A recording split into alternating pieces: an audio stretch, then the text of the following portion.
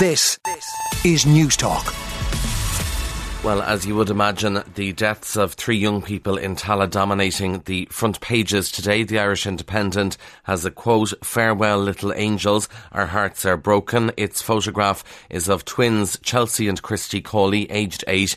The photograph is from them on their communion day, and they have a photograph too of their big sister Lisa Cash, 18 years of age, who all died in a violent attack at their home in Tallaght. The main story on the front of the Irish Daily Mail: killed at home, twins and their teenage sister die in horror triple tragedy in West Dublin. The Herald this morning: knifed and thrown from window. 2 young children were thrown from an upstairs window after being stabbed during a frenzied attack in their Dublin home by a man known to them, Gardaí believe. The Irish Daily Star: knifed to death and thrown out of the window. The Irish Daily Mirror: 3 angels butchered in their own home.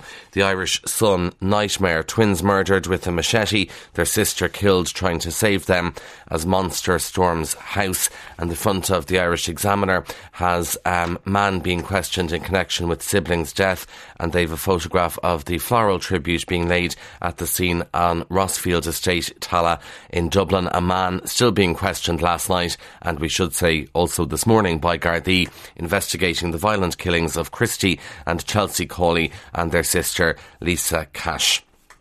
And there's another tragic story on the front of the Irish Examiner about another child who has died in this country. This is Jack de Bromhead, and that's on the front of the Examiner. Jack's beautiful young soul will be frozen in time. The devastated parents of Jack de Bromhead have described their son as frozen in time with a beautiful young soul as they prepare for his funeral days to come. The 13-year-old son of Henry de Bromhead and his wife Heather died in an accident during the 5th race at the Glenbeigh Racing Festival in Kerry on Saturday. His wake will take place at the family home in Waterford tomorrow afternoon, and the funeral mass, Requiem Mass, will take place on Wednesday. Just a horrific weekend in this country for news, particularly news of young people dying. And I saw Jack de Bromhead. I was watching Punchestown earlier this year. I didn't go to it, watched it on the telly, and he was interviewed by Brian Gleeson before a race and also after the race when his dad's horse won.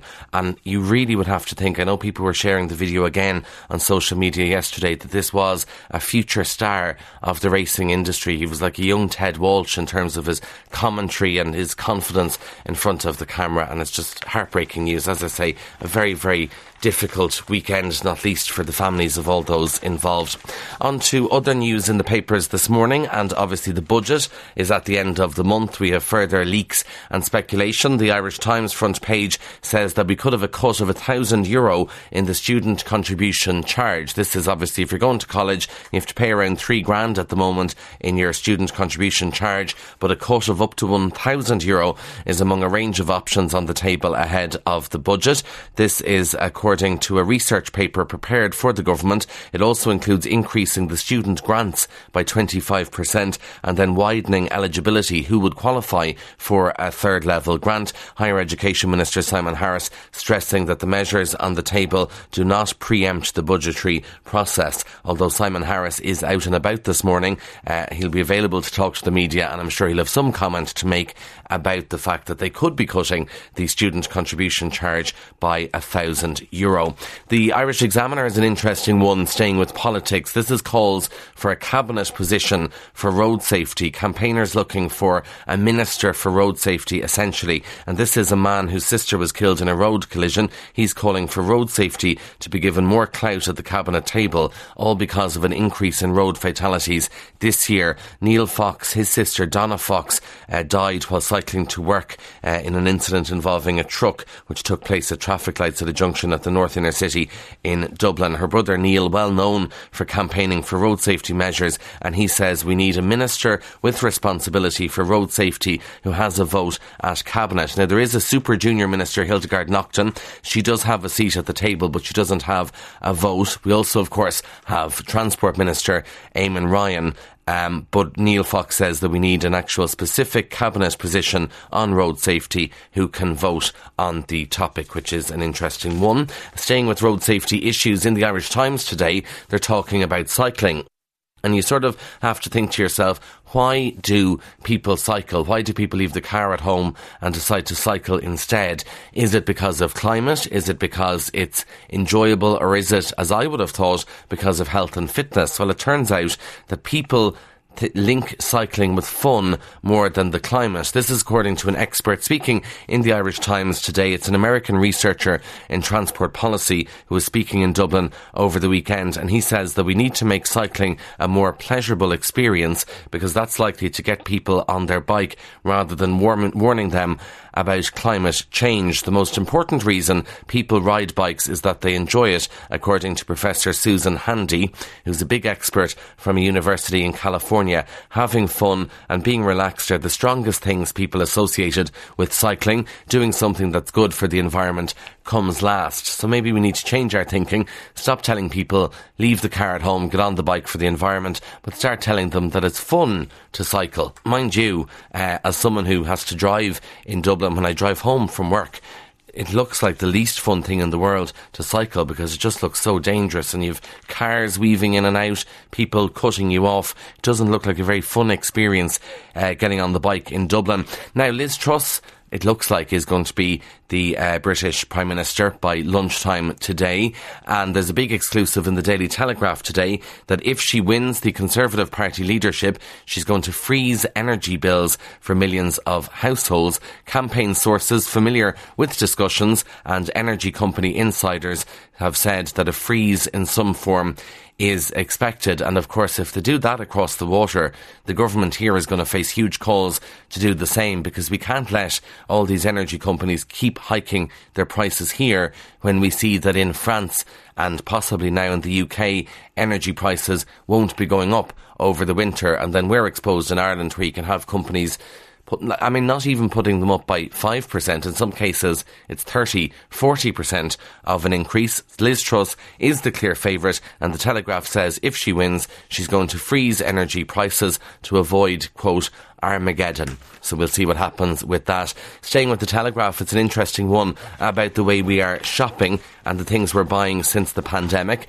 And white bread, very, very popular once again. I'm sure you're all familiar. People were baking banana bread and they were doing sourdough bread and all this stuff during lockdown. That's all gone now. The sliced white loaf is making a comeback. After churning out sourdough loaves of varying quality during the lockdowns, people are falling back in love with white bread.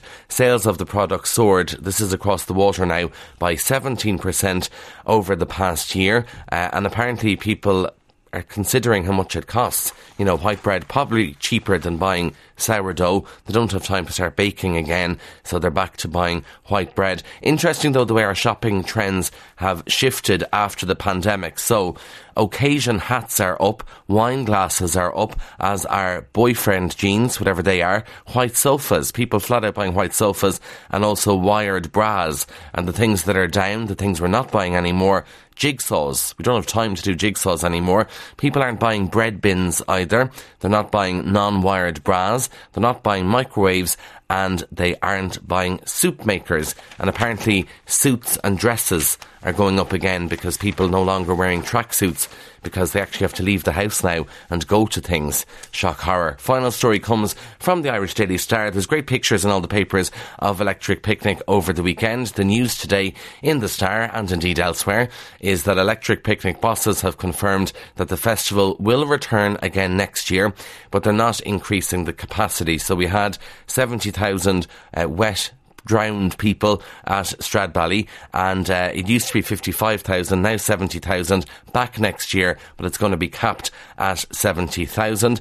And they have said that there's lots of highs with this year's festival. The low was that it was going to finish, and today they're going to pack it all up and wait for another year. So confirmation, Electric Picnic going ahead, and they're not increasing capacity there. Fair play to people who stuck it out. I had a friend who went on Friday, had a ticket for the whole weekend, was packed up and back in Naas by 10:30 Saturday morning. She just said enough is enough. Everything was soaked, And so the problem was that it didn't stop raining then, so it didn't get a chance to dry any of the stuff. So she just said enough is enough. Others waited it out, and I did see some sunshine there, which was quite pleasant as well. Big surprise, I just saw it on Instagram before we came on air. Mary Black entertaining the crowds yesterday, and despite quite a young crowd in front of Mary Black, they were all singing No Frontiers back at her, so certainly longevity in her career. Anyway, on 106 to 108 FM and newstalk.com.